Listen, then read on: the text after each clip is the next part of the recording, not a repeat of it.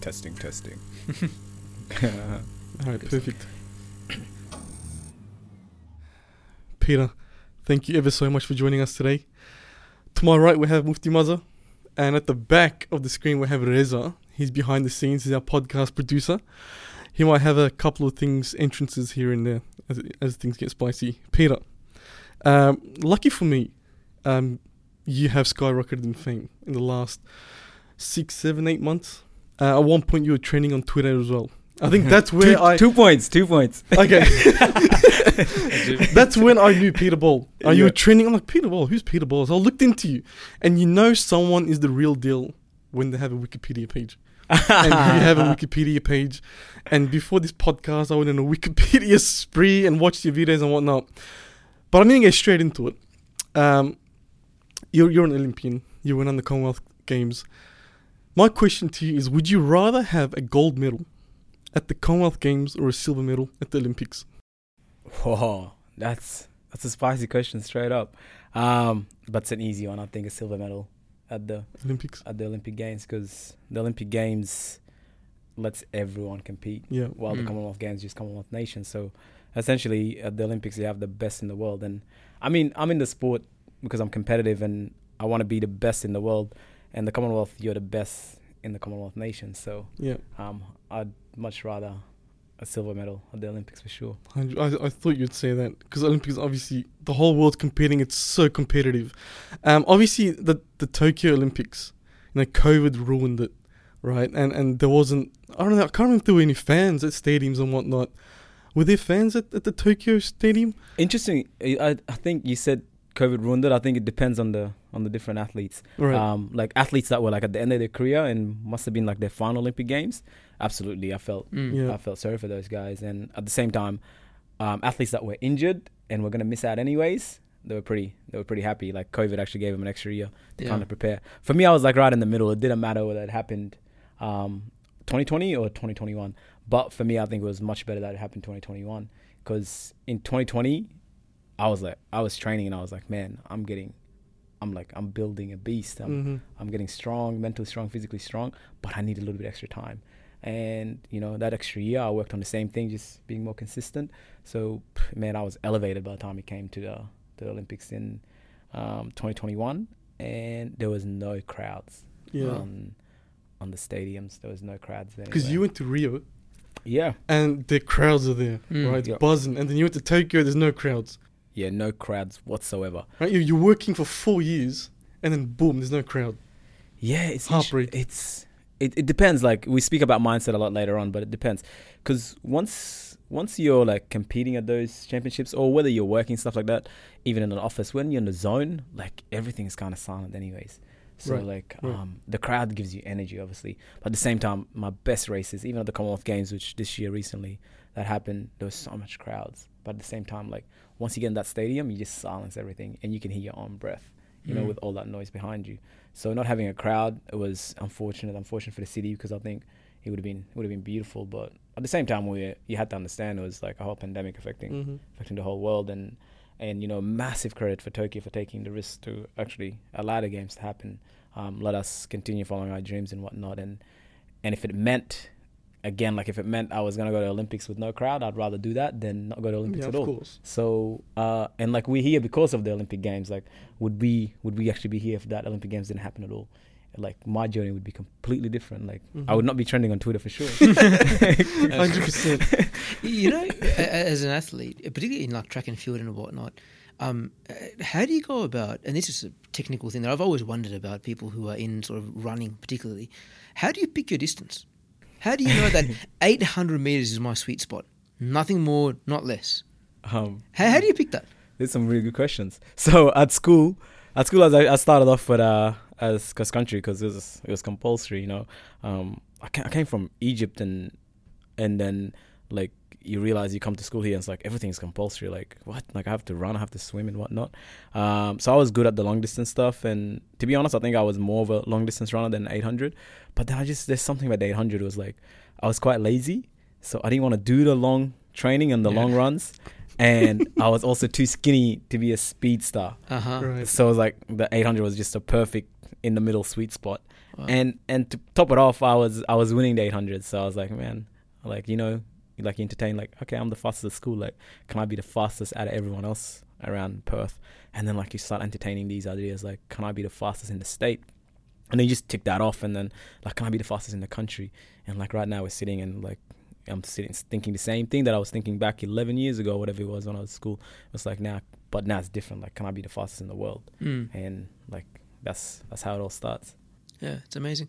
You know, another thing that's always fascinated me is that how is it that people who have come from Africa are so good when it comes to running compared to anybody else in the world? What is it about that part of the world that produces these awesome athletes? Like you look at, obviously, Usain Bolt and all these sorts of guys who come from that continent who are just supremely athletic relative to any other human being on planet Earth.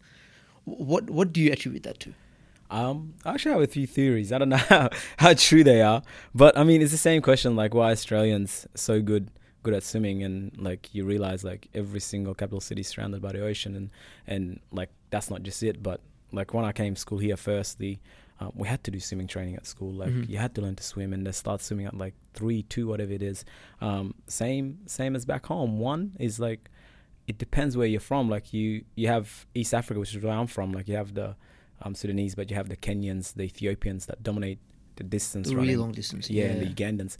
But they're lean, they're small, you know, it helps being lean and being small because you're carrying less weight around the track. On top of that, like you have Kenya that's mountains, like altitude, that train at altitude. So when they come down, it's like easy to breathe, you know. When, man, the altitude is like about 200,000 meters above sea level. I mean, I've trained at altitude before, and kid you not, I ran for 30 minutes, I had to stop.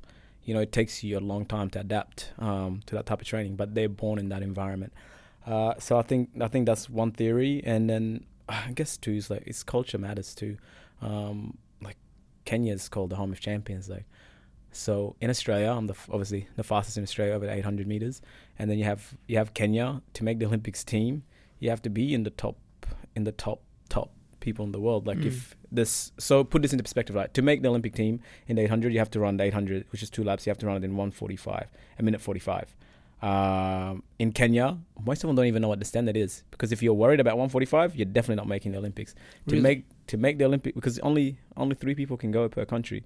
So essentially, you have over 10 people that can run that time with no issue. So to make the Olympic team there, you have to run 1:43. While here, like the competition is insane.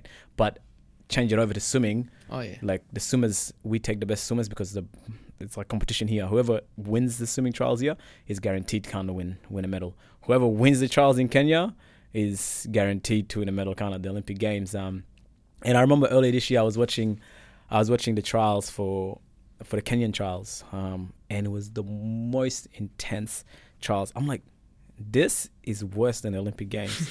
You have 11 people running that can all run the standard. Is the most stressful thing. And then I'm running the trials, which put into perspective, I think I won my trials in 1:47. They won it in like 1:44. And like that's the competition you need to be. So that's the hunger. So it's the same reason when I was in Perth and I was winning by so much, I had to move to Melbourne because the competition was here, and then I got better. And it's like, now, like, you're the best in Australia now. That's why we go to Europe every year, because to put yourself among the best people. So that's how you kind of get better. And wherever the competition is, wherever the culture is, and that's where high performance happens. Yeah. Take us through, you're at the Olympic Games or the Commonwealth Games, you're competing. And because I used to do taekwondo growing up, right? I quit when I was like 11, so I didn't go to levels as you did. I gave up. And in taekwondo, there used to be tournaments, right? And before the tournament, there's hundreds and probably thousands of people in this building just watching the taekwondo tournament, and I'm going to compete. And I'd have a couple of cries because the stress gets to me. 15 toilet breaks, and I'm there. I'm like, Dad, I don't want to do this, right? The stress is immense. So I can't imagine, what sort of mental stress goes when you're at the Olympics or the Commonwealth Games. You got thousands, millions of viewers all around the world. How do you cope with that? Well, what are some rituals, or what do you do to relax your body or yourself or your mind? So there's a few things, and I'll share it through stories because I think people can relate to stories. Well, number one is experience. You have to have experience. You have to put yourself through that stress, through that nerves. Like, you're always going to get that. Some people get it earlier at junior competitions and go up, international competitions and whatnot. And over time, you just like get used to that environment and you're okay. But the goal is never to like not be nervous or whatnot. The goal is always to learn how to control the pressures and the nerves, because they're always kind of going to be there. Whether you're sitting a test at school, whether you got a job interview or whatever, it's going to be there. Like, you just got to learn to control it, right? And it happens over time. So that's number one. But number two, man, at my first Olympic Games, I was in Rio. I don't know if many people know this, but I think I woke up at maybe 4 a.m. Man, I was sweating. I was nervous. I couldn't get back to sleep. I got ran out of my heat. And then fast forward 5 years later, I've been to 2. So Rio was my first ever international competition. So fast forward 5 years later in Tokyo, I've been to 2 world championships. Although they weren't successful, at least I was there. I've been to Europe every single year leading up to that. And then, from waking up at 4 a.m, like sweating and nervous, to like Tokyo, I had to put an alarm. Like, I was just chilling. Like, there was nothing to be nervous about. Like, I mean, I wasn't stressing. I was like, man, I've been here before. And I know what to do. I know how to get the job done. And then, so that's experience. And then number 2, you've got to put the work. Like I know at school, I remember when I was at school, and when exams come, when I was nervous, I'm not in study. Like, I'm nervous because I have no idea what's going to be there. But when I studied, I usually go in there it kind of work out. What you don't know, you don't know. But what if you studied the right content and whatnot, you should be all right, and you're kind of not nervous, and it helps to put that work. It's required. I was in Brisbane last year, and I did a workout my coach sent me, and this was a few months before the Olympics, and I finished the workout, and I was just like, man, I was honestly sat there thinking to myself, I was like, and there's a difference between arrogance and confidence, and I think in sports you need a bit of both. And that self-belief. And I was just like, after the workout, I'm like, my coach is Justin. I'm like, man, Justin's building a beast. Like, I finished that workout. I'm like, there is no way in this whole world there can be like more than 5 people that are faster than me after that workout. And I just felt that peace, and I felt confident. I was like, let's go. And remember that time, the Australian team was actually recommended not to fly out to Europe to compete beforehand because the risk of getting COVID. We were recommended to stay in Australia and fly straight to Tokyo to minimize the risk of COVID. But I said no. Like, I want to go to Europe, and I want to compete against who I'm going to compete against in the Olympics. Like, I'm going to take that risk because I need to prepare for myself. So that's the preparation part. You got to put in the work, and then you got to be prepared. And I went to Europe, and I raced one race, and I kid you not, like, I ran, I think it was like 144. And 144 was fast, 800, and it just felt so easy. I was looking around, and I was beating these guys that were running 143, and then it went from like, there's no way there's like 10 or 5 people faster than me. I was like, man, I might have it here. I might actually be in the best position to win the Olympic Games. So it's like, I went into that games as like, man, I was just ready. And to top it up, I was prepared. I knew what it meant to be at the final because Australia hasn't had anyone in the final, so I knew the hype that would come with it. And I knew how to stay grounded. So when all the hype was coming, man, I just embraced it. I was like, always create the hype, create it, because like as a business, that's your marketing, right? Create it, but don't ever believe it and get lost in it. Like, you feed off that energy. I feed off it. It lets off this huge energy, that hype, that intensity. Yeah. And some people they rise to the occasion because of that energy, and some people just crumble under the pressure. 100%. And the Olympic Games, the Commonwealth Games final, was the most I was at peace. There's no nerves. I'm just like, it's a challenge. Like, let's rise to the occasion. Like, I wanna verse the best in the world. And funny enough, I get more nervous in Australia than I was. Like, my first race this year, I threw up before the race. I was that nervous. And then at the Commonwealth Games, man, I was just like smiling. I was like, man, why is that? I can't wait. What happened to you? I think that is because, like, the expectations, you've got so much to lose here, while you don't have so much to lose over there, because you are versing the best in the world and whatnot. And in Australia, everyone thinks you're the greatest, and everyone's watching you. But around the world, it's like, let's try get the win. But I think the goal over time is to make sure they're like there's no difference between both. And I say that because my goal has always been to have no difference between competition and training. In that sense, is the way you train is got to be with intent. The same way the way you compete. Same thing, man. Like at work and stuff like that. When you're doing work at work or outside of work, you know, the intent always has to match. It shouldn't be much difference. 100%. Now, in the 800 meter run, is it all about the fastest, or is there like strategy involved? No, it's never about the fastest. It's all about tactics and strategy. So what the Kenyans enjoy doing is getting to the front and putting the handbrake down, because they're fast over the last 200 meters. And if they put the handbrake at 200, slow everyone down, and they're already at the front, it's pretty hard for someone at the back to beat them, you know? And then at the same time, you don't want to be at the front, because like especially for the windy race, you're breaking all the wind and people just kind of come past you. So strategy does matter. At some time, at one point it didn't, when you had some people that were just front runners and you knew they got to the front. So which happened in my heat. I knew there was a front runner, so I broke the national record in my heat run, and I think it was the second fastest time in Olympic history ever. And then the final was slow. The final was slower than both heat and semis because it was tactical. No one got to the front. I got to the front, and it was just slow. And then, you know who won? The fastest people that could run 400 faster than anyone else. The guy that won can cover the 400 in about 44 seconds.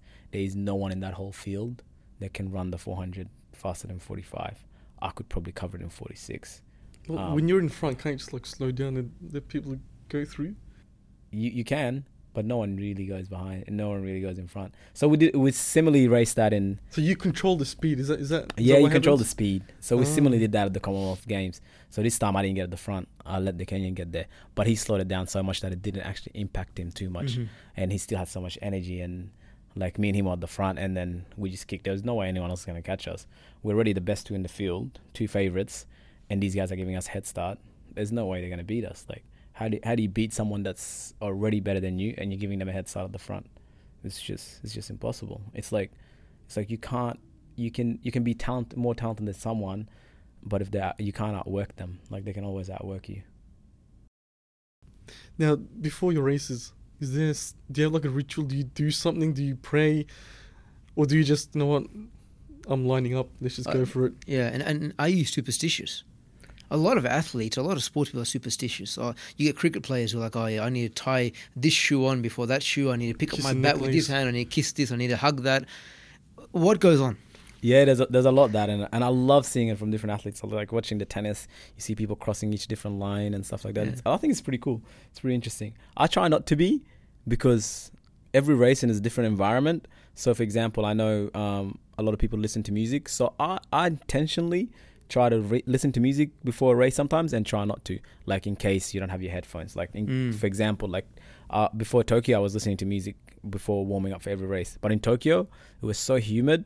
I was like, I can't really listen to music like your headphones are. So I was just calm. Like then you're not stressed. You got to reduce as much stress as possible. So so if it helps you, it helps you. Like if you feel like you got to eat the right rice the night before, or the right pasta, or you got to tie your shoes a certain way, and that helps you, then it's all about what you believe, really. But for me personally, man, I have this motto. It's like same distance, just different environment. So it's the same 800 meter race that I've raced like 11 years ago when I started. It's still 800 meters. I am not tested.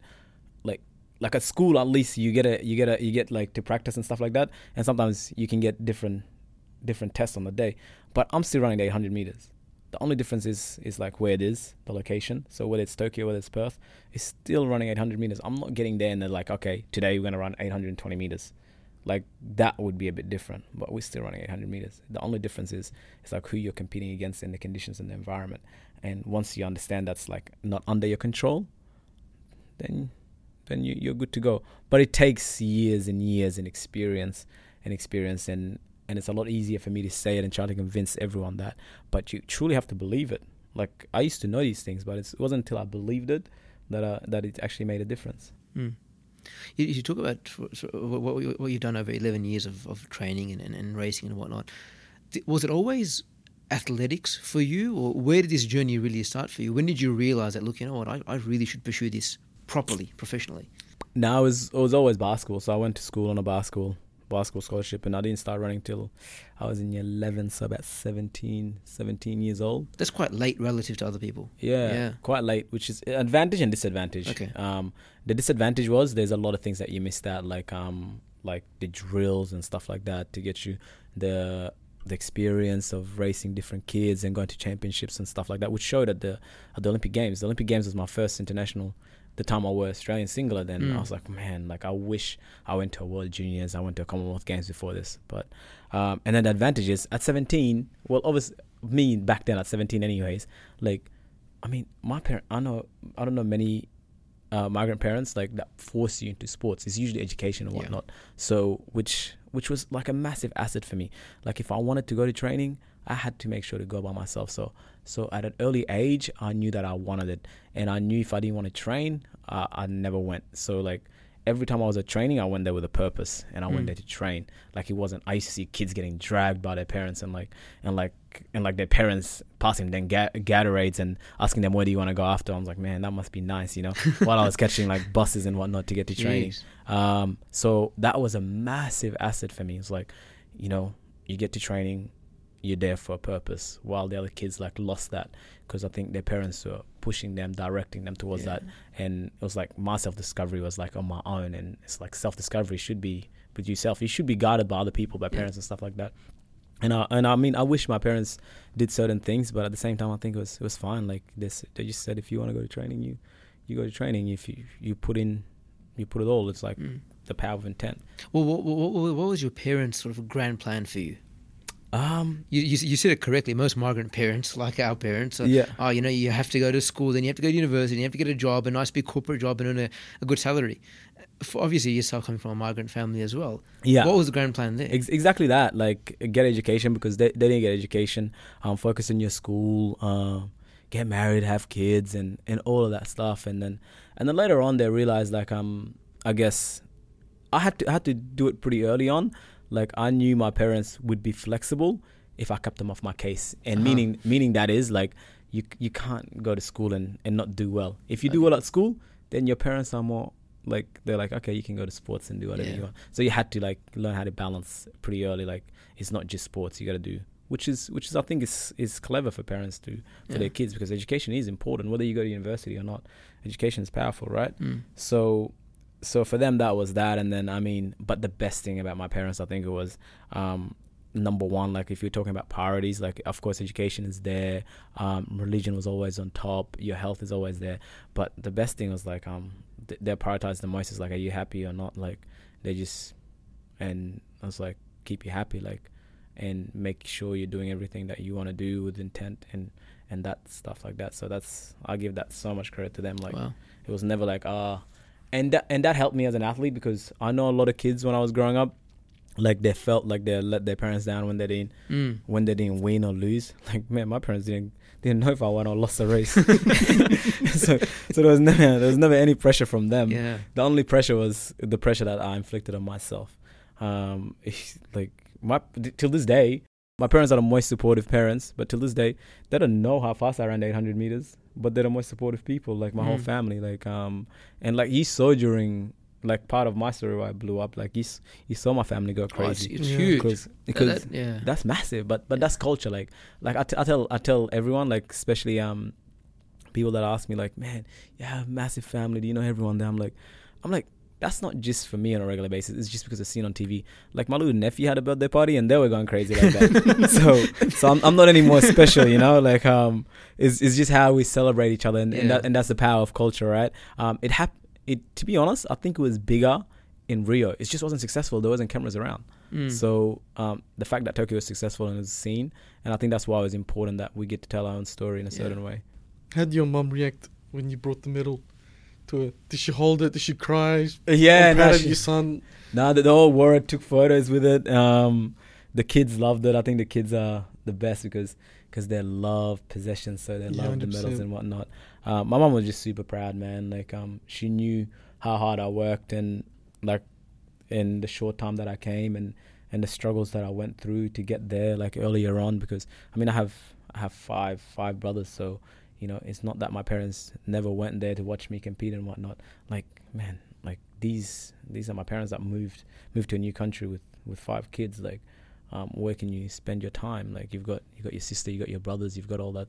They can't be everywhere while supporting the family. So for them, I was like, man, like we're so proud of how far you went, and that like the medal is important, but it doesn't really matter.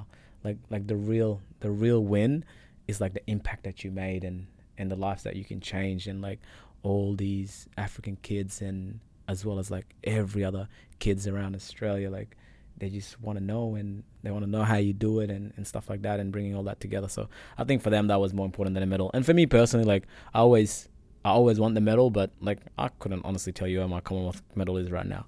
Like, and nor do I care. You don't know where it is? No, I have no idea where it is. I have no idea where any of my medals are. To be honest, as soon as I finish, I give it to my coach or something.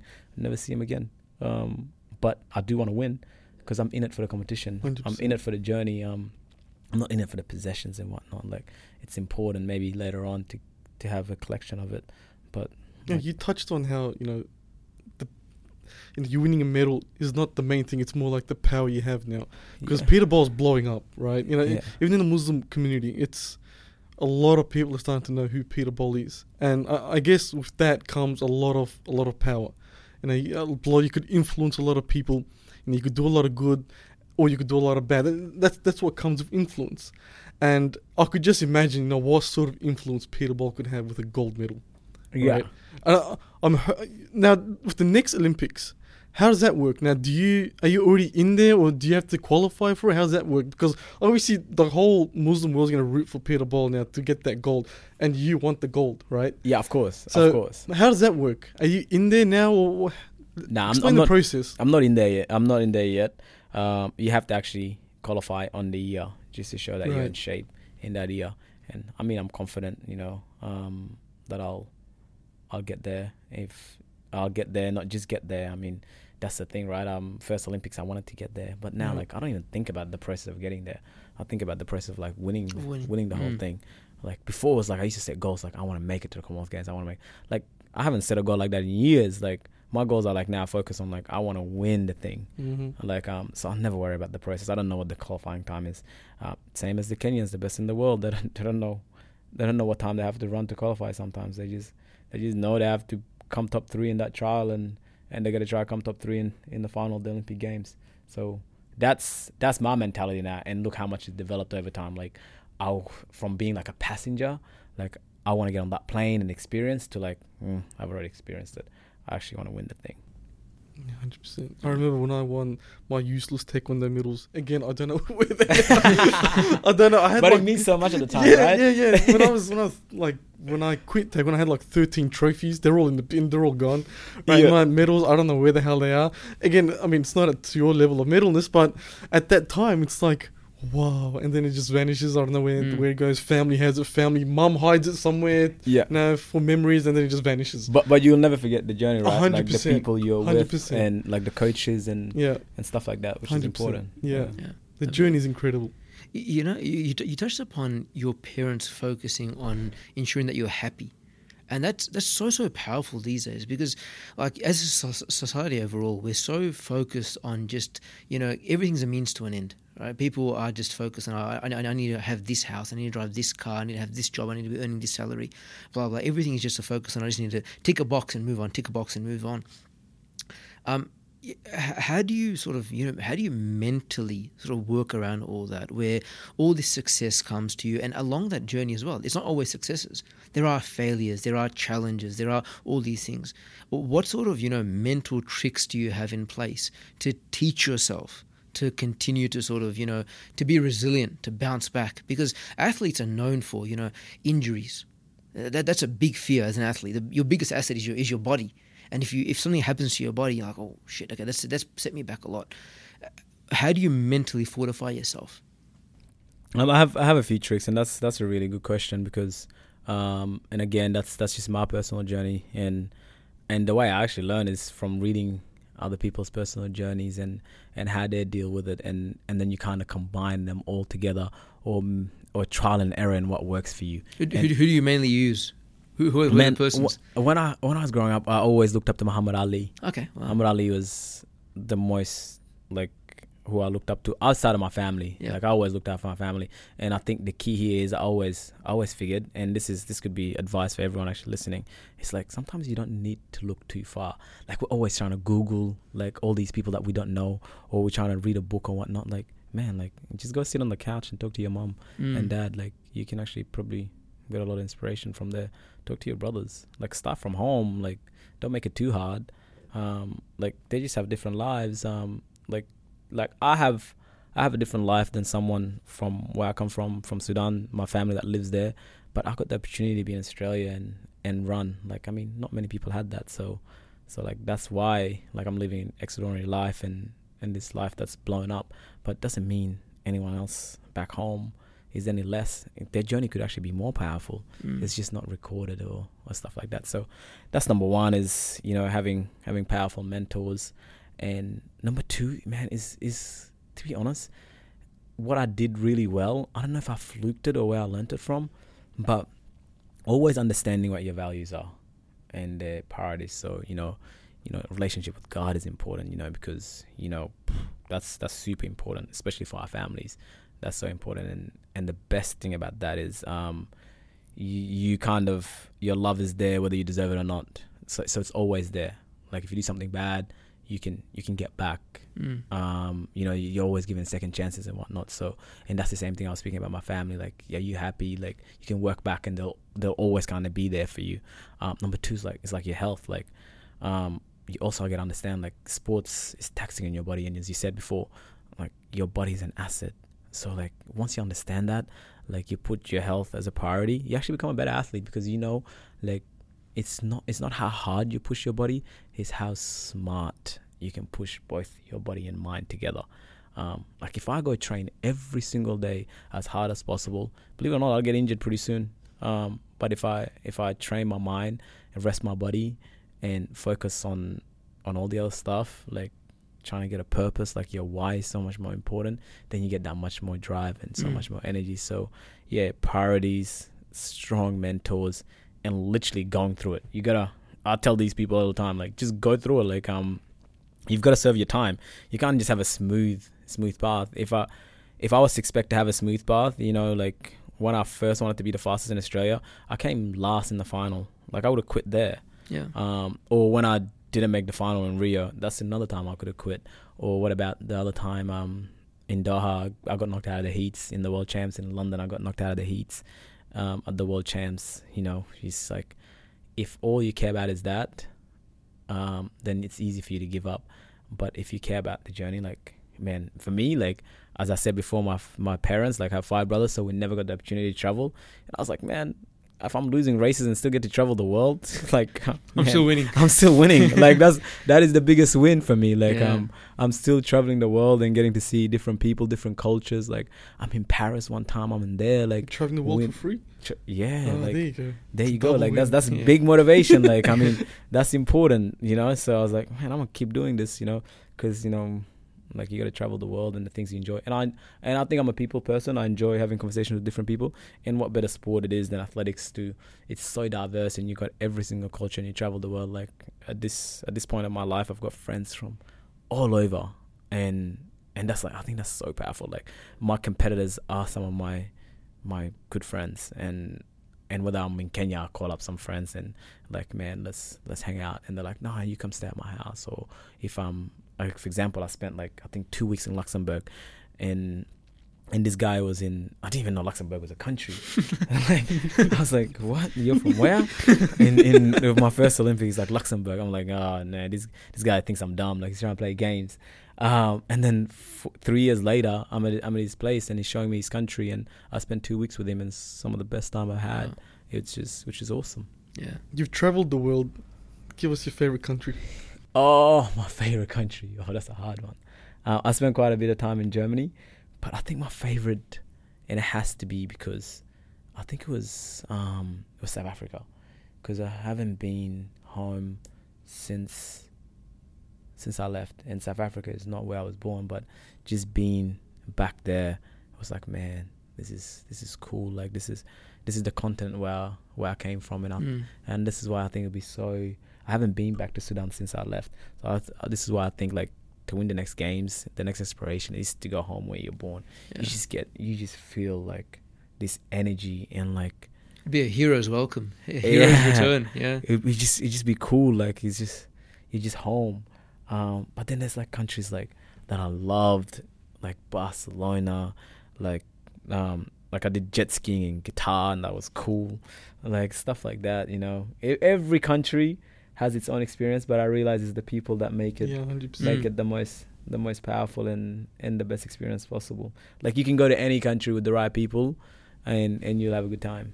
yeah. There's a lot of upsides in your life right now. You're traveling for free, right? You're having fun, riding jet skis, and But I'm training. you're training 100%, which we'll get into later. Yeah. And here's my question, right? Now, there's a lot of upsides. Now, let's talk about the downsides, right? You get eliminated at the heat, or you lose, or you don't get a gold medal or something. You know, how should someone, you know, I guess, control that defeat? Now, do you feel just flat and be like, oh, damn? Or how do you control that? How do you motivate yourself back to be like, you know what? Next one, I got this one. I'm actually glad you asked that question, because I remember when I was trying to be better and trying to look at everyone's stories, and you always just see like the successes and whatnot, and I think you get so much more from someone's like raw story, like the struggles and whatnot. Like I could sit here and tell you like you travel the world, you meet people, like, which is what we've been talking about, but the other part of it is like, man, you're away most of the time from the same people that made you who you are, like your family. You're away for a long time. You know, to build strong connections, sometimes you need to be there, you know. So building relationships, you need to be there sometimes, and you miss people, you miss family. Like I'm in Germany, like for example, my family's celebrating Eid, and you see that, and like, oh man, I wish I was home. Like that's all I want to do is be home. But then that's another aspect. Like there's sacrifices you gotta make for the greater things that you gotta do, right? So I think more than missing heats and losing races is probably the things that you miss, like missing your little siblings growing up, or your niece and nephews that you can't be there for. Because I think like that's the most important thing, hands down. Like I mean just in a general term, like you work so hard, like to start a family, to provide for your family and to spend time with them. But if your job kind of takes you away from it, then it gets pretty hard, I guess. So that's the downside.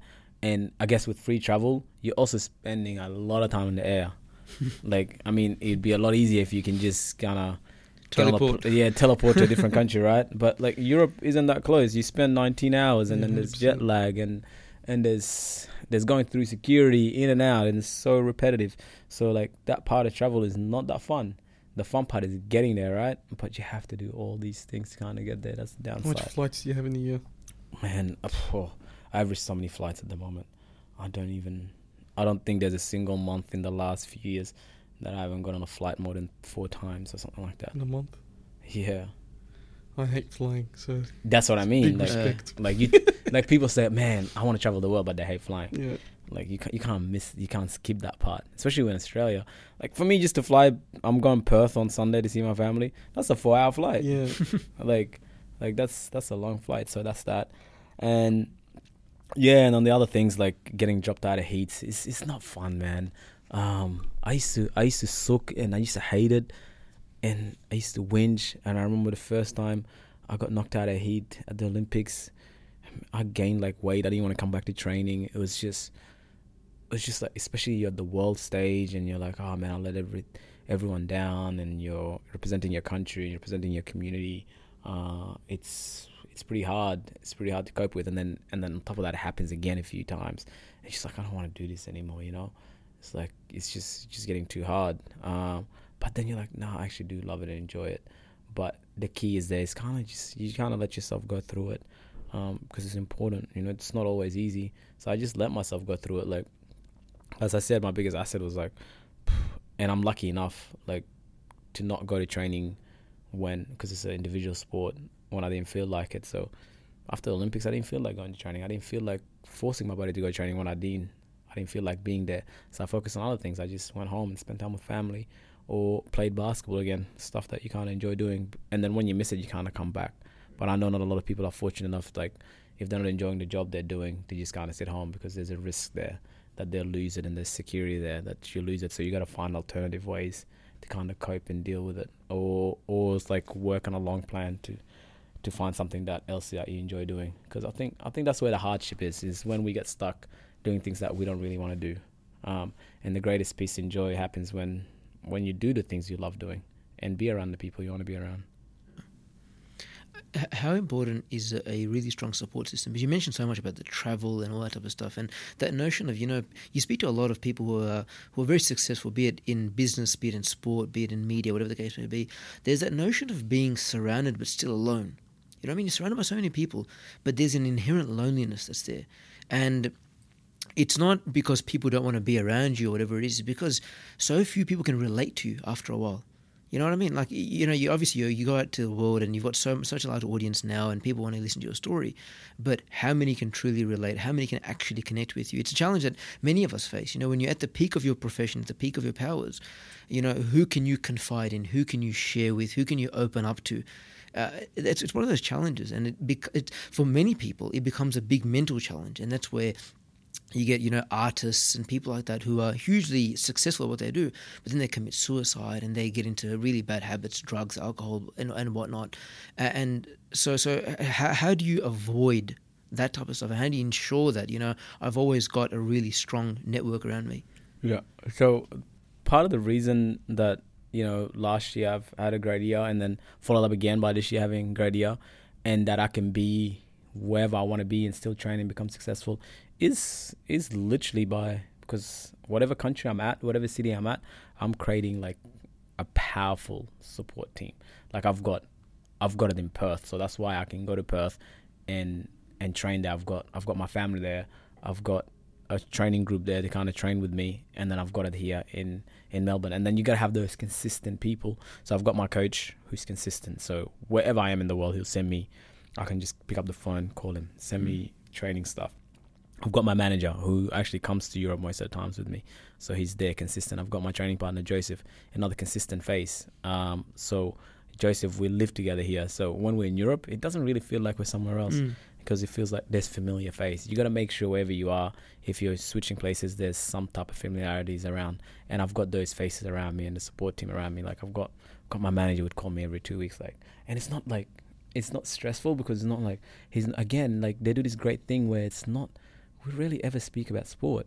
It's like, well, how you doing? What's news? Yeah, that's actually his word. What's news, mate? They take your mind off it. It gets your mind off focus it. on other things.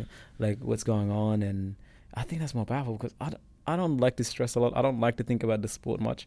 I feel like if I'm when I'm training, I'm training. When I'm off training, it's time to literally be in the zone and be present. Like if I'm here, I want to be present in this conversation. You don't want to be talking about sports all the time and whatnot. So having that is important. But also I think, you said it before, and part of sometimes being super successful, it does require a bit of loneliness and you to be alone because, you got to go places where other people don't want to go. You can't, it's unrealistic to expect the people you want to take with you everywhere you want to go just to follow you on your success. It's just hard. It's hard. I can tell my family to move to Melbourne. I can try to get them to go to Europe. No, it doesn't work that way. You've got to take that accountability and that sacrifice. Is that what you want? You got to know what it comes with it. You're in Europe for 3-4 months at a time, and yeah, you are alone essentially. But you got people there, but you still feel alone. But sometimes we feel alone even when we're at home. True. So that's the hard part. And I think the best thing is when you do feel that hardship and when it's getting too much, there's a part where you got to be resilient and you got to work on it. But sometimes literally you got to pause, stop and reevaluate. Maybe it's not for you. Maybe the best thing isn't to keep holding on, like the motivational quote, you got to keep holding on. Maybe the hardest thing is actually to let go sometimes, because you just think you got to kind of keep holding on. For example, if honestly, I did not enjoy athletics anymore, no matter how good I am at it, and I keep holding on to it, then you're not really happy. So what success do you want? Do you want the success on the track, or do you want the success outside of the track? And for me, I'd choose outside of the track for sure. If I'm not happy, I'll pull the pin, no matter how big Paris is, no matter how I've got now the whole the communities around is Peter Bol, Paris. But if I'm generally not happy, I'm strong enough to pull the pin and say like, I don't want to do it anymore. But I'm not on that stage, and I do enjoy doing it. So you got to just, and as well, being successful, sometimes you got to be selfish. You got to know what's good for you. Because once you're in that public eye now, there's this thing I did this year. So every race, I think this is why, going back again, like why I get nervous in Australian races is because like all the write up is like, oh, the Australian record is on threat and whatnot and all that stuff. And I mean, this year I just started like racing those races and literally doing what the Kenyans did. I intentionally put the handbrake and slow the races down. Like to just mentally for me, like I'm not falling into the trap of the expectations and falling to them. Like it's Peter. I'm not gonna go run my body to the max to try run every single race fast and entertain the crowd and whatnot. I am still focusing on my priorities, which is my health. It's important. I'm not gonna go push my body towards its limit. I'm still focused. You're in on that. control. I'm in control. You gotta be in control. Yeah, you gotta be in control in your own self. Once you lose a little bit of control every single where, that's when you kind of go crazy. And I don't want to lose control. Like everything that I'm doing is because I want to do. Like I'm here because I want to be here. And another thing is when you get successful and like, of course, there's so much more opportunities. There's so much more invites. There's so many more ways you can make money. And it's your ability to say no that you gain control. Like if you're chasing money, then you're going to be like running everywhere. But if you're chasing peace and you're chasing things you enjoy doing, like no matter how much something like big opportunity, like you're like, no, that's not me. That's not my values. Like I'm not chasing that money. But it's hard if you don't have your values in control because you'll always chase the next thing. Exactly. Yeah. Talk to us about your training regime. Now I follow you on Instagram, and you don't follow me back. It's fine. It's all good. But mate, when you get to training, then you can get a follow back.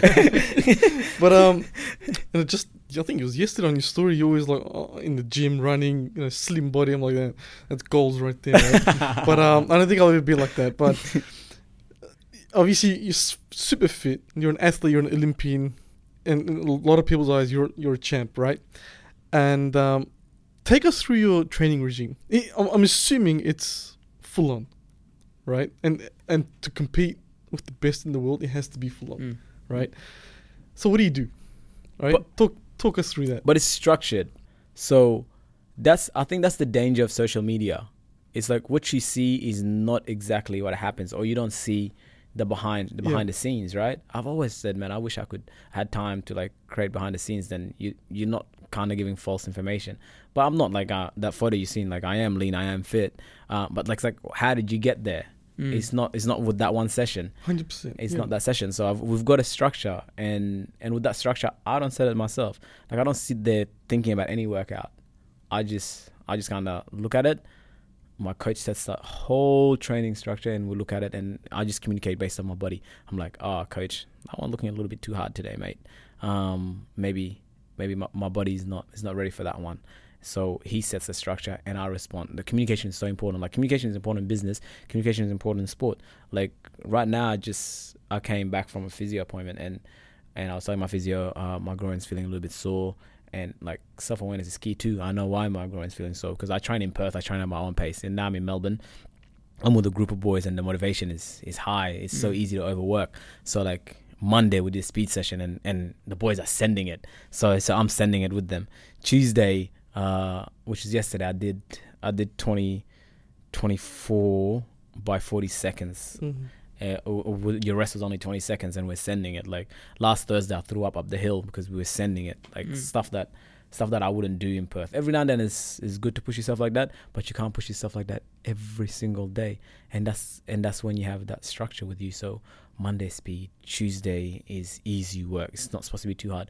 Wednesdays you go see a physio, you go for an easy jog. Thursday you got hills, building muscles. Friday you're in the gym building strength. Saturday you got the endurance stuff, the long stuff, and then Sunday you get a day off. So like that structure, like so many people would like see it and follow it for like a week, a month, but we've been following it for years. So it's like consistency over years and over years of time. And the first time I came in with Justin, my coach, it was like 3 times a week. It wasn't 6 times a week or 5 times a week, whatever we're doing right now. So it took time, and I wish you can document that. Like social media doesn't, you don't see that. Like you don't see that I've trained, like my body's conditioned. Even at my shape, being the 4th fastest in the world, whatever number, I take 2 months off, I come back, my body's not conditioned. I have to take it slow. And then you have people that never did it again, and they want to follow the same training that you did. It's a setup for failure. It's discouraging if you try to go follow what I do, because you see that like that's impossible. Well, it is, unless you break it down to steps, right? And steps over years of time. Yeah, I've got a question on behalf of us, and I guess on behalf of the common people out there, not the athletes. Diet. to look like you, to perform like you, that is very, very difficult. And now, considering the fact that you come from a migrant family where big meals, shared meals, the notion of a sufra, we have a spread out meal and whatnot, and, traditional mums are all about, you know what, son, you look too skinny, eat. Yeah, my mom always tries to feed me. And like she said, you got to eat all the time. How on earth do you balance all that? How do you... any tricks that you can have for us, common folk? I mean, naturally, we're all migrants. Like, we actually eat pretty well. Like, our food is actually... Like, if you... Considering you eat at home. Yeah. Like, I mean, I never knew what Macca's was or Hungry Jack's. Growing up, I never had money to go to Hungry Jack's and whatnot. So I was just grateful for what I had on my plate at home. And it was usually homemade food majority of the time. It wasn't an issue until later on when like you started your first job and whatnot. And my first job was like a KFC, so it was ridiculous, right? But other than that, you're always eating at home, and home food is always pretty good for you, right? And like the way our families do it, we share foods, we share plates. There's heaps of fruits, there's heaps of that and that.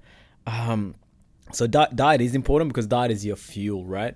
So if your body is an asset, then you got to fuel it with the right petrol, right? So it's an understanding of, again, is if your body and self-awareness and the common body, like, if you go to the gym, like you've broken all these muscles and whatnot, and to repair it, in a general rule, you got to eat straight away, like 20 grams of protein, whatever it is, right after, to start repairing that recovery, because I guess your strength or your gains come from how well you recover, and you can come back the next day. It's not how well you can do this session and take 6 days off and come back and do the same session that hard. It's how well you can recover and repeat that over time, session after session after session or whatnot. So it's important. I think people speak about nutrition a lot, but I think most importantly is giving yourself rest. Sleep is so powerful. You need to sleep. You need to rest. So that's important too. You need to wake up and you need to eat. I know a lot of athletes are scared to eat, or like, especially racing sometimes, like, I don't, because I used to go through it. I was like, I don't want to throw up and whatnot. But you actually need fuel to compete, and then you need fuel to recover. So those two are important, and it's going to be the right things. And I know a lot of people are scared to. There was this athlete, I do a lot of community work, and I was doing something in Queensland a few weeks ago, and this athlete is, and this is the dangers of the internet, and he's so innocent, he's young, and he wants to be the best, and he's like he made a cake that's like 0 sugar. I'm like, what? That's torture. That's 0 sugar. I'm like, you need sugar. Like after a long run, like your body needs sugar. It's like just there's something called balance rather than like completely not. So like for me, like I do like 60 Ks a week. For me to like rub sugar completely outside of my diet, I wouldn't be the athlete that I am today. So you need to kind of balance that. It's like how you can't keep yourself that stressed. You got to eat right, but you do have guilty pleasures. I had KFC Cheat last days. night. I had KFC last night too. I had 2 Zinger burgers last night. Okay, I didn't have 2 Zinger burgers. That's the difference. That's the difference. Even if I did, I trained twice today. Oh, so there's the difference, mate. There's the I'm difference. not training twice today. I'll tell you now. There's a difference. See, like that's how it works, So I can get away with a few things, because I am training more and whatnot. But again, it's like, what's your goal at the end of the day? Like if you wanna have a 6-pack or whatever it is, then maybe lay off the 2 Zinger burgers. have one, stuff like that. Yeah. Like obviously that kind of works. But for me, like personally, it's not about having a 6-pack. It's not about that. For me, I couldn't care less if I had a six pack or But not. you do have a six pack. I do, but I don't work for I saw it yesterday on your story. Oh. Coming back to the Instagram. Going back to the story. It's not Photoshop. It's genuine. It's genuine. It's not Photoshop. But like a six pack is not. It's not like if they say win a gold and you have no six pack. I'm taking the gold. In a like heartbeat. the six pack is gone. Like take it, take everything. Like that's my goal. Like is to be a faster runner. Yeah, 100%. Now, you are Muslim. Yeah. We're all Muslims here. Now, after all your success, how did the Muslim community in Australia take that? Are you seeing the love? Are you seeing the support? What's happening with Peter Bol in the Muslim world? Yeah, a lot of love because obviously a lot of people didn't obviously know because I'm obviously born in Sudan, so Yeah. Sudan's Muslim country, and a lot of people didn't know your story. So it's once your story comes, but at the same time, like I've had like really good connections with like the Bashahuli program and all those guys, and we've always kind of stayed close. So like that's all I needed at times, you know. They like just felt like a brotherhood there. Like, you know, I do a lot of workshop and work with their students, and I remember sitting there one time and the kids are like so grateful and everything they have there, and I'm like, man, like they're trying to thank you. I'm like, man, I'm learning more than you guys are. like this is cool. Like I'm a student too. Like it's like hand in hand. It's like, I mean, it's like having that brotherhood with you. It's okay. So it's like training. I can train by myself in Perth, but when I come here with my training group, it's just so much easier. It's the same thing there. It's like you can sway away from your religion based on, I guess your environment. But if you come closer, it makes it a lot easier. Then it's always easier to kind of, you know, there's always temptations and whatnot right out there, but it's always easier to put yourself in better places than putting yourself in bad places and try to stay strong and avoid temptations. Like I think it's just take yourself out of that environment and make it a little bit easier. So it's always, I think the key is always to be amongst the people that believe what you believe and value what you value. But man, I've had so much love from so many people around the country. It's just been unreal. So much support from you guys as well, and it's just been awesome. It's just been great. And then also like for me to discover like all these people around. It's like before, because I didn't really know. Like I came from Perth, so I'm just a boy living in Richmond. All I knew is like I go for coffee every morning and whatnot. My housemate in my training group, and then the Basha Huli crew that I knew. Other than that, I didn't really know anyone else. So now, like, your network is extended so much more. So it's cool, and I think that's why it's powerful. It's like you get access to things you didn't have before, and you are in control, and you get to choose. Like I've got access to so much more things, but of course I choose wisely what I pick and what I don't pick. And staying in certain communities serves me more. Like doing community work serves me a lot more purpose. Like doing work with Bashahuli's Academy has always been like hands down, like helped me more than I felt like it helped me more than I was giving. You know what I mean? Because you're in that environment, you're in that brotherhood that you grew up in. That obviously I miss because I'm not home with my family anymore. I'm out on my own now, you know, and I've been out here on my own for 6 years. So it's a lot easier when I was at home to be in that environment, you know. So yeah, it's been cool. You talk about your engagement with the Muslim community and whatnot. Now, obviously, with your success, there are so many young Muslim boys and girls out there who are looking at you, inspired by you, aspiring to be like you. What's the advice that you can share with them? Obviously, this is, followed, this podcast is listened to by so many people, and everyone looks at, obviously individuals like yourself and Bashar Hooli and so many others like that, and inspired by them because they can relate to them. They say, look, he's a fellow Muslim brother or sister who has reached the pinnacle of their sport, and I want to be like that. What's the advice that you give to someone who's a young, 10-year-old Peter Bol of tomorrow? Well, one, and I think all of us that are on top or perceived to be on top we can agree to this. Like, we're not perfect, man. We make mistakes too. The good thing that we do is we are happy with who we are, and that's key, man. Because in this world, man, there's like, especially when I was at school, like you got your friends doing all different things and whatnot, and friends swaying this way. Man, just be proud of who you are, where you come from, and what you believe in, and the rest will take care of itself. When you're confident, then you're at peace, and man, things just start working out. Like it's hard when of course, like, it's okay to try to figure out what you want to do and whatnot, but it's hard when you're trying to figure out who you are from different people. It's like you're unique because of who you are and the way you are. Like, take pride in that. And that's always been important. And for me, over the years, it took time, like, from trying to be accepted in different communities and whatnot, and trying to be a different person here. And then, like, I mean, I share this story all the time. Like, my first Olympic Games, and this is true. Like, I was at the Olympics, and I went to the track to warm up, and you could see every single different culture, right? So in one side, I saw the Jamaicans, man, and I saw Usain Bolt. And they were there, and they had music blasting, man. I was like, man, these guys are having fun. They look like they already won the Olympics. And I look to the other side, and I see the Kenyans and the East Africans. They're so skinny. I was like, man, they look so shy and nervous. They look like they've already lost the Olympic Games. And then you see the Australians, the Americans, they look tensed and serious. And I'm like, I want to be like the Jamaicans. Those guys are the real winners. And at the end of the championships, man, the Jamaicans dominated. The Kenyans dominated. The Americans dominated a lot of sports. And the Australians dominated the swimming and their sports.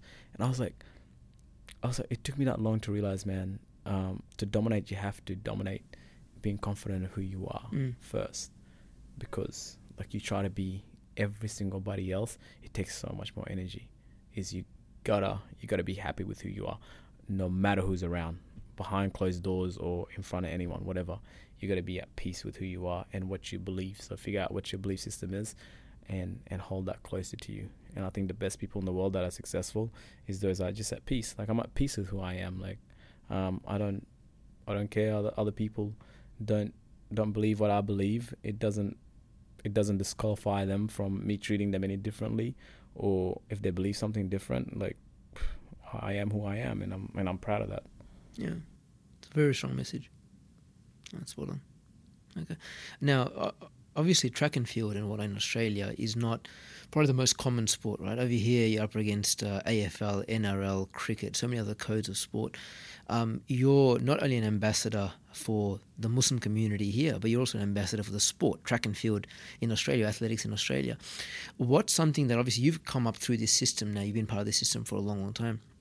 What's something that you feel would make, your, let's say, category of sport more appealing and attractive to young talent coming through the ranks compared to the other competing sports, AFL, NRL, and others like that?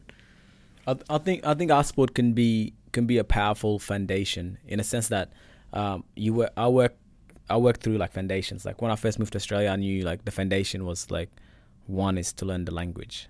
Like, if I learned English, I could go into science, I could go into math, I could understand all these things. But if I didn't speak English, every other class is hard. So I focused on speaking English first. And to be honest, the only reason I got into athletics was, like, because I knew, like, if I got faster, fitter, I could play more basketball, I could jump high and whatnot. So, like, I know a lot of people from our communities love football, love soccer. And, like, by all means, do that, enjoy that. But to be honest, work on the foundations, man. Gotta get your fitness up. Gotta get your strength up. And it's like a powerful foundation, because athletics, different to other sport, it's individual. So it allows you to set personal goals. It allows kids earlier on to set personal goals and achieve them. And, like, you're not in a team sense where, like, you're setting a team goal and, like, dealing with different personalities and whatnot. You're dealing with your own self and setting your own personal goals. So it allows you to do that pretty early. And then when you are in a team sport, team environment, you can still, it's like, okay, yeah, okay, you have a team goal. It's okay to be yourself. It's okay to set your own goals within that team as well. So I think that's like a message that can be delivered like that to our community is powerful, because I think like building strong foundations is to be honest is what the community that's what the community needs. Like, we need to build strong, confident foundations, and we already have them. It's just make sure that we believe in them and take pride in them. I think some of my best foundations is culture. We have culture. Like, we have amazing culture, and that's like my most powerful asset on the track.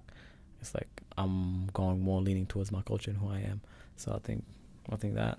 Yeah. What does the future hold for Peter Bol? I mean, you're planning or training for the next Olympic, and obviously your profile's booming. You got sponsors on board. What's the future for you? What's your game plan next 5-10 years obviously you can't run for the rest of your life, so there has to be post-Olympic life. Yeah. What's in your mind? I mean, first, the beauty of that question, and also I think a lot of people think that's stressful, is, man, like as much as I plan to win the Olympics games or be at the Olympic Games, you might not even be there. You don't actually know. Mm-hmm.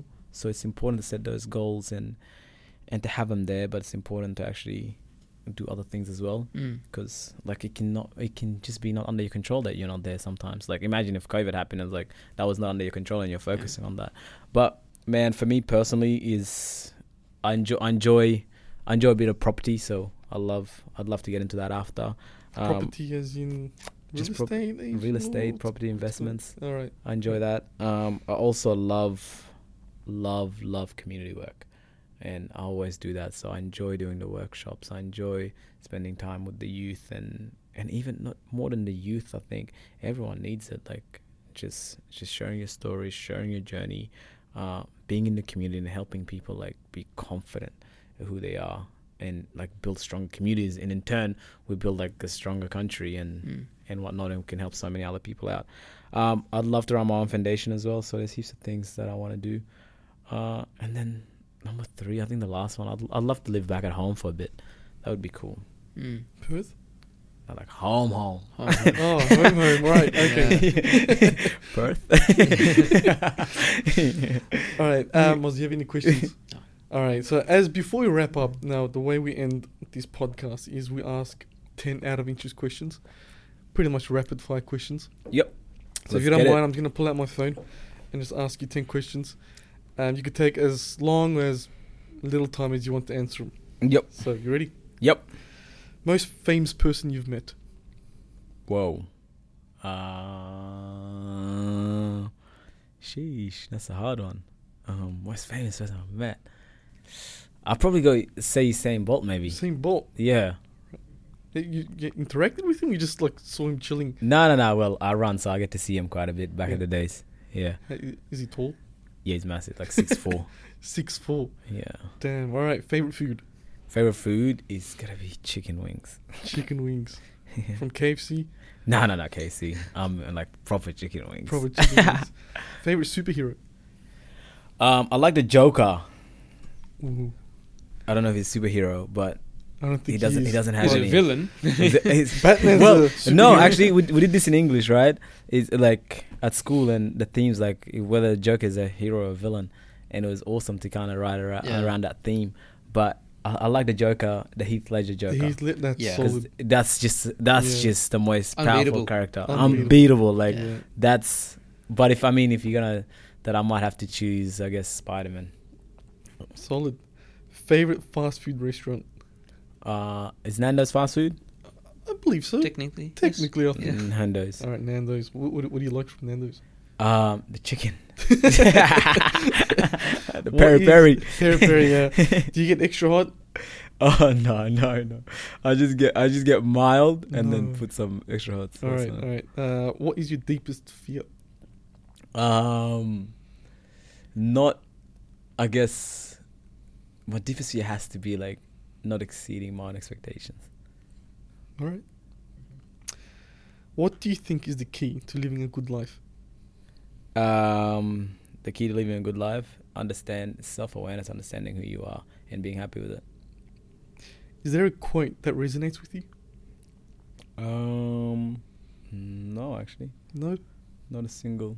Not that I can think of. Maybe we get back to that one. Or we could change it to what's your favorite movie? The Batman. For sure. Or Jasper Jones, actually. But the book. Have you seen Jasper Jones? No, I have not. No. Have you read the book?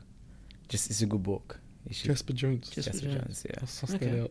that out. What motivates you the most? My family. Family. What is something you want to tick off in your bucket list? Travel through Africa and South America. Solid. And what advice would you give 18-year-old Peter Bol? Stop whinging and crying. Like you're not living that much of a hard life. Yeah. That's actually good It's part of advice. growing up. I think, as you get older, you have more perspective, and you're like, you know what? I haven't had it too bad. Yeah. When you're living through that time, you're like, it Man, it's cannot the get worst worse. thing. Exactly. It could not be worse. I used to whinge about everything. Like if I knew I was gonna be where I am right now, I wouldn't have whinged through anything. I would have had a more peaceful time after the Olympics, enjoyed the environment, and embrace the people, and not made the people around me like just giving them bad energy, you know. But it's part of the experience, you know. You can't go back. Yeah, it's one of those things. I think while you're young, you focus a lot on what you don't have. Yeah. What's not working for you. As you get older, you get that perspective. You're like, you know what? There's so much that is going for me, because I think you meet so many other people. You have so many interactions with people who are less fortunate, who have less than you, and you're like, you know what? I should be counting my blessings. I'm very, very fortunate for what I have, and even if it's not a lot, even just that little bit is more than what the person who has less than that has. Exactly right. You know what I mean? So it's just that maturity perspective. Mm-hmm. It's powerful. On that note, Peter, do you have any last words? Oh, thank you for having me. It's been a pleasure. No, the pleasure's been ours. Yeah, Before we cut off, I do want to give you a tiny gift. I know you'll be joining us tomorrow's event. Tomorrow's event is going to be pretty cool. Now, we do have these T-shirts. There's only 23 of these printed. All right? And we are giving these out, 10 of them in tomorrow's event. But we do want to give you one as memories. So there you go. That's one of yours. Thank you very much. 23 of them printed. So hopefully you can keep that. I'll keep that until one. the end of. Don't lose it like your medals. No. See, I'll keep this one. I can wear this one. I can't be wearing my medal around the streets. Don't wear that in the airport. I wore that in the airport. Yeah, they're putting you up security. I got in big trouble. Random security check. Random security check, like nobody's business. But on that note, Peter, it's been an absolute pleasure. Thank you. I think there's a lot that we've gained from you. Your guidance, your knowledge, your experience has been phenomenal, and I do believe you are into great things. You've already done great things, both on and off the pitch, and I do believe you'll continue doing that. We wish you the best, and it's been, like I said, it's been great to have you on here. Thank you. Thank you, Peter. Thank you, Mazo. Thank you, Peter. Thank you. Thank you very much. Nice. That's it. How was that? And cut. That's solid. It's a good conversation. It's awesome. Yeah, It's so, like, engaging. Yeah. Hopefully you ask some things you haven't been asked before. Yeah, for sure. It was actually, I really enjoyed that one. You know, I had a question here that I wanted to ask, but I didn't ask. I thought it may be controversial. Go on. Your